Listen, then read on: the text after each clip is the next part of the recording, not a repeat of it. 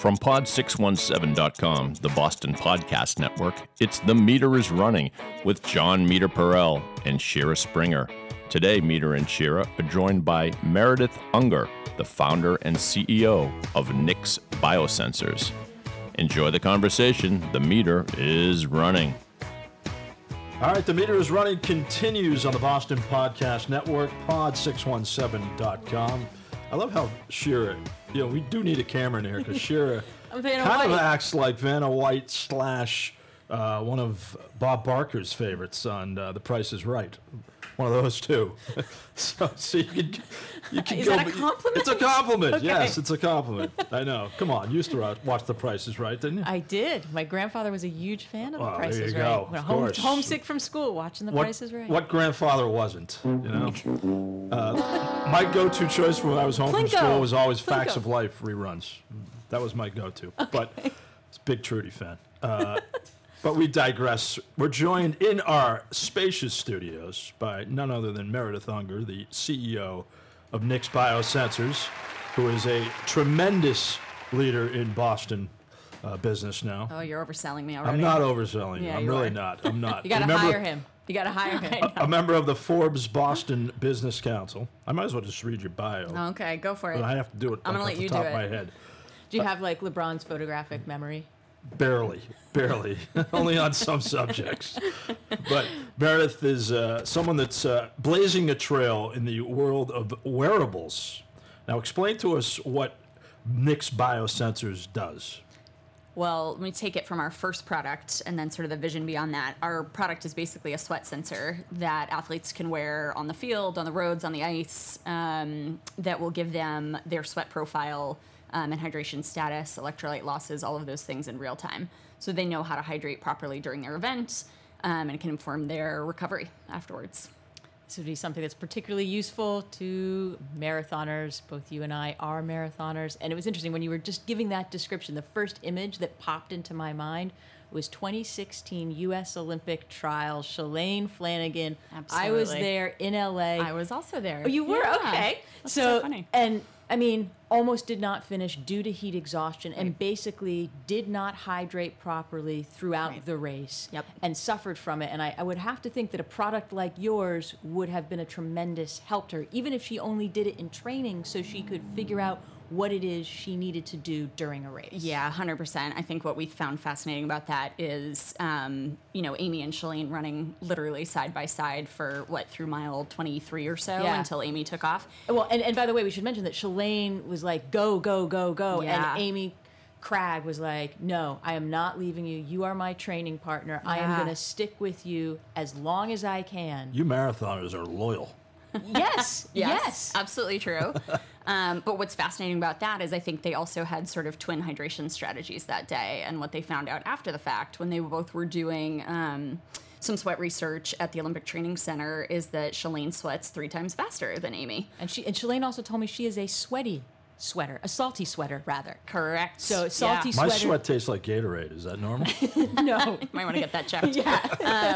But yeah, a salty sweater has different needs than a non-salty sweater, correct? Absolutely. And people also don't realize the two are independent of one another. So you can be a light, salty sweater or you can be a heavy, watery sweater. And we all have sort of different preconceived notions of what we are and where we sit on that spectrum.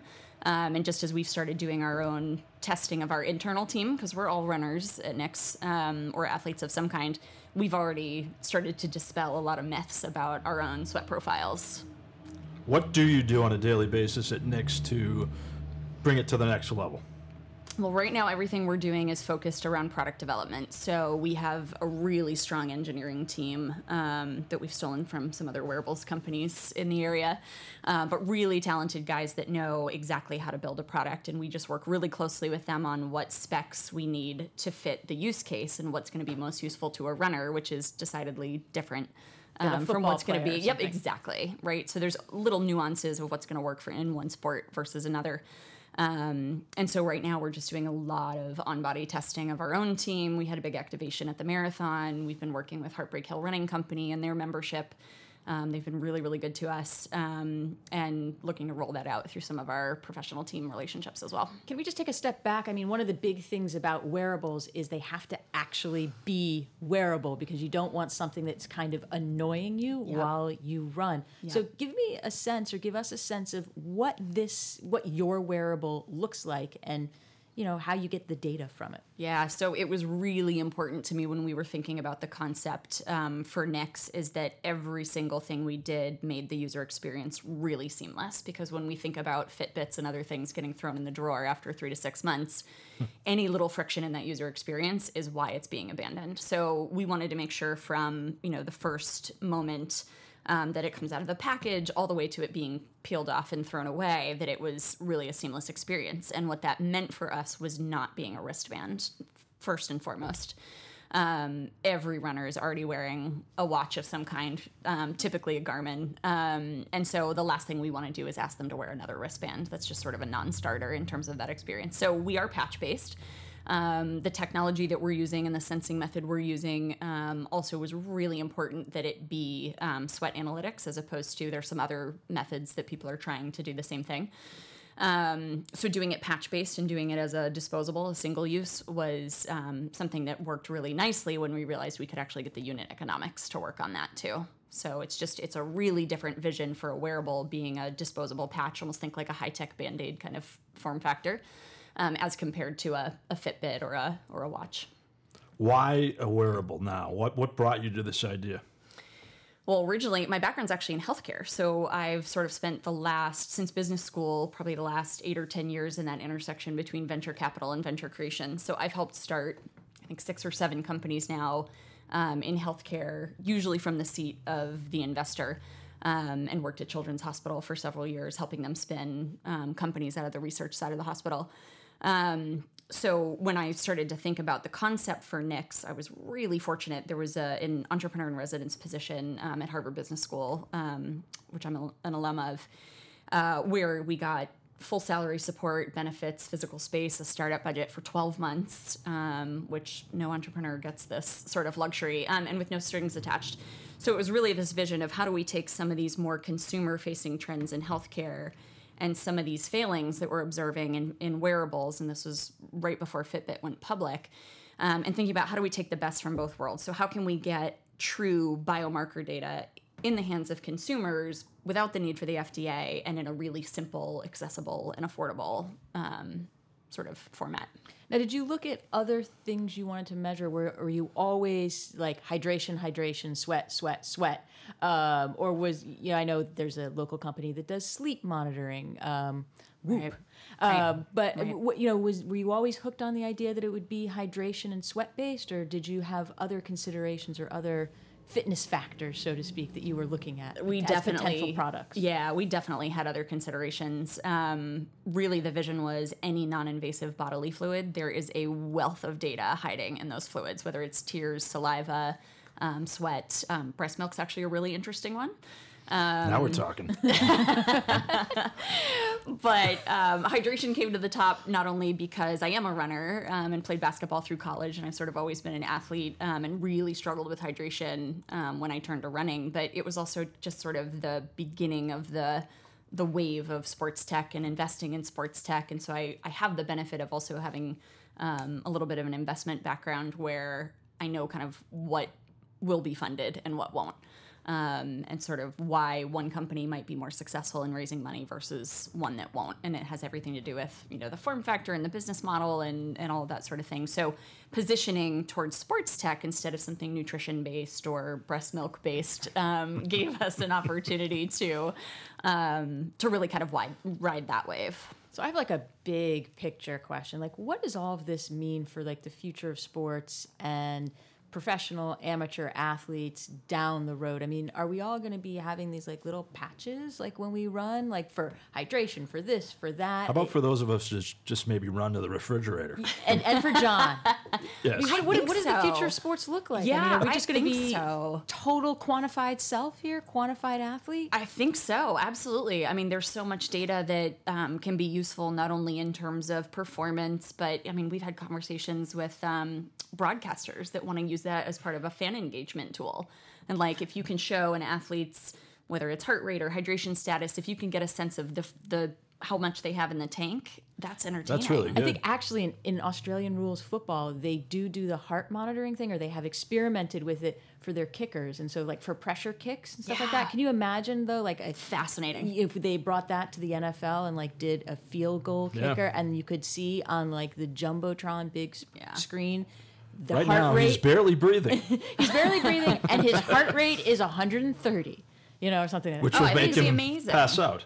Yes. Potentially. I think you've got two challenges, though, to get there. The first is who owns the data. Does the athlete own it? Does the league own it? Does the team own it? That's hotly contested, especially in the NFL and the NBA right now. Because you can use it against the athlete come contract time. Exactly. Or even in coaching decisions, in the moment in the game or, what have you. So that's a huge issue. And then just consolidation. You can't have 15 different devices on one person. I mean, you can, but who would Well, want that goes do to that? form factor, though, too. It's like, how are we Exactly. going to integrate this potentially into uniforms? Is it and prohibitive stuff like that? for the game itself? Exactly. Yeah. Yeah, I'm sure that's an obstacle. What are the obstacles for Nix Biosensors? Oh gosh, so many. Just like any startup. I think part of why we also chose running as a market entry point is because there are fewer. So we don't have to worry about, players associations. We don't have to worry about team rules and things like that. Running is just such a massive market. I don't think people realize that running, which we sort of categorize in this kind of adult recreational category, is orders of magnitude larger than any other team sport combined. You could combine youth soccer, youth basketball, all the way up to the pro level, and running is still a bigger sport. And I don't think people necessarily realize that off the bat. So yeah, we've, especially given the development stage we're at, where we're not in the market yet, we've got, a longer list of problems to solve than, hopefully we're chipping away at that over time. But we're on a good clip. We're hoping to launch around the Boston Marathon next year, which I think just strategically, and being a Boston-based company and, all the sort of the history of the Boston Marathon, I think is a nice sort of story for us. What up, gangsters? From pod617.com, it's Shawshanked, the podcast. I'm your host, Uncle Buck. Nick Stevens. You want to talk to God? Let's go see him together. Maddie Blake. Come on, do it, kill me. It's Georgie Kip. This movie has everything. Kiss masks, Lee Trevino.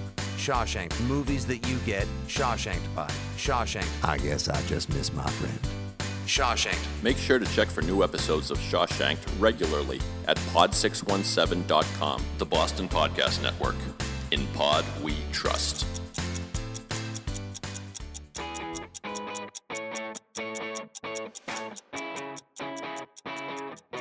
So one of the things that's interesting, we're talking here about performance and enhancing performance, but I also know you're associated with the Corey Stringer Foundation out at UConn. And for those who don't know, Corey Stringer was a player for the Minnesota Vikings who, due to dehydration and I believe other underlying health conditions, died during training camp on a very hot day. So if we could switch gears a little bit and talk about, I don't want to say life-saving aspects of this wearable, but how this can sort of raise the alarm when perhaps pro athletes are overexerting themselves on a hot day, because we do hear not only on the pro level, but particularly at the youth level and college level, these athletes sort of going too hard and then collapsing, and then you later hear that they've died of heat exhaustion or of related causes. Yeah, it's a heartbreaking stat. There's, I think, a dozen deaths in youth football every year due to dehydration and heat stress and heat injury. Man, awful. Awful. And these stories just keep coming. So we're as focused on health and safety as we are on performance. I think it's, whether, again, you're talking about the youth level or the professional level, I think the value proposition does change a little bit, I think, as you kind of go through. It's definitely more of kind of a health and safety play when you're talking about a younger athlete. When you're talking about a more experienced athlete, typically you're looking more at performance. But as you pointed out, Corey Stringer certainly didn't plan on having the issues that he had that day doing 2-a-days, in training camp. So, the interesting thing about dehydration is it always starts mild and it only progresses from there. So if And it can you progress quite quickly, right? it can progress really quickly. And if your intake of fluids is just being outpaced by your sweat rate and you have no idea because you can't quantify it today, you're just guessing, you can get yourself in trouble really quickly, and it's really, really hard to reverse if whatever activity that's dehydrating you, your sport or whatever it is, if that's continuing. Yeah, they were saying, with the Boston Marathon, for example, take that again.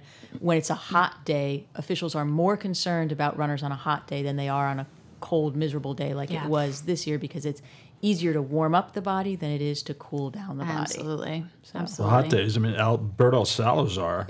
And they say that back in the duel in the sun, duel in the sun, Yeah. they believe it permanently damaged his body function. I remember that watching as a kid and being alarmed that he looked like he was going to pass out in Wellesley. Yeah. And that's how bad it was. Yeah. And that's like the thing. Like, there was He's also still the benchmark for a heavy sweater they use in the literature. It's a riot. Is he really? Yeah. Wow. Yeah. And there was another. Wait until they get a load of me. There was a recent incident at the Commonwealth Games in the marathon where a runner collapsed on the side of the road because of heat exhaustion. So I saw that. And part of the issue, I think, is that the guy died at the London Marathon this year. Exactly. Yeah. The Master Chef, I believe, he was. contestant. But From dehydration? It was. I think it was record heat in London on race day. I was somewhere in the 70s, High low 70s. 70s, Yeah, I was high, mid, low 70s. Yeah, either way, it's very hot for a marathon, and I think that's the thing. It can, like you said, it can happen quite quickly. Yeah. And very hard to reverse. Yeah. Who's on your staff, and who do you surround yourself? Whether you're looking to hire people monthly, weekly, daily, what are you looking for in a Nix Biosensor employee? Yeah, it's kind of real-time hiring. So we'll get to a point where we find a need and then we'll go and fill it. So like, for example, right now we really need a data scientist that can help us really kind of pull out some of the physiological insights from the data that we're grabbing from people out in the fields and on the roads. So we're recruiting for that person now, but I think we're kind of coming up on an exciting product milestone where we're going to start to switch over into being a little bit more market focused. So we've been pretty stealthy. We haven't done much on the marketing side. We have our social media presence, but it's really more just as we find our voice and start to get our feet under us, start to get our brand together. And so there will be a point in probably the next 3 months or so when we start to focus on that more and get our advisory board up and running, get our ambassador program fully staffed up.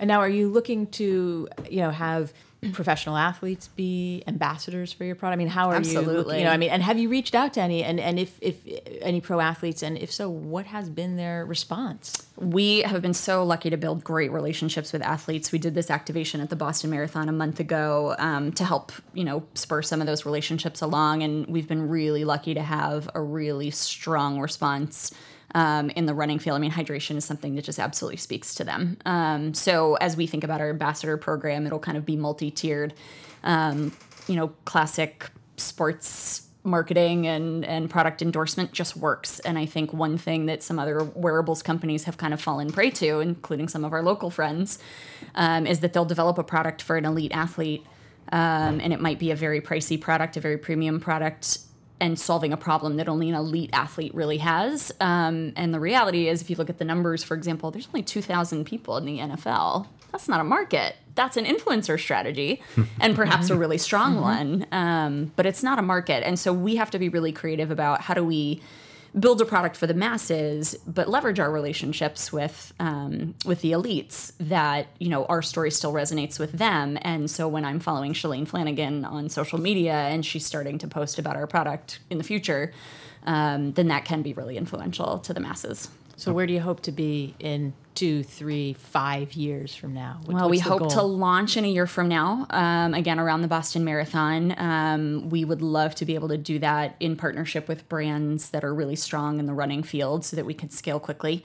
We have a product progression that we're thinking about where the data we're extracting from one runner after 5, 10, 15 uses that we can actually start to become predictive. So I ran the Big Sur Marathon a couple weeks ago. It was 65 degrees or so. I think the warmest weather I trained in was like 40 degrees. So, there's just one more factor there of trying to predict what my fluid needs are going to be. So if we have an app that accompanies our sensor that can be predictive, and it already knows my age and gender and body type and the pace that I'm planning to run on race day and all of that, it can say, Meredith, you're going to need 27 ounces of Gatorade per hour.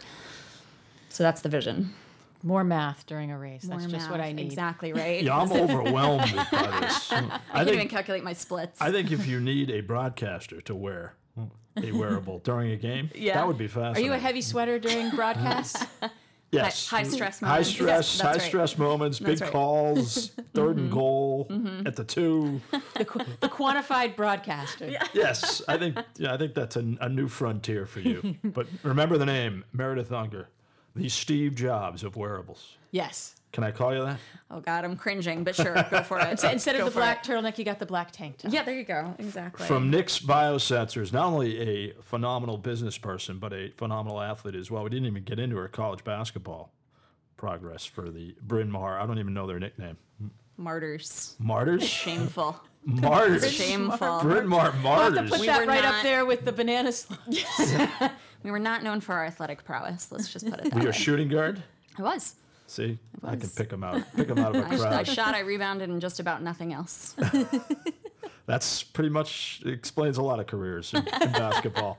But Meredith, great to see you. Thank you for Thank your you. time. Thank you, Meredith. Best of Thanks, luck. For guys. more information, nixbiosensors.com. Yes. Is that correct? Absolutely. See that? Show research. Sure. Paying off. That Paying off. photographic memory. Big time payoff. This has been The Meter is Running with Shira Springer. Sports stories and stuff. We look forward to bringing you much more coming up on the Boston Podcast Network, pod617.com, and iTunes. For David Yaz, Kerry Tabasky, Shira Springer, I'm John Mita Perel, and of course, Meredith Unger. Have a great day, everybody.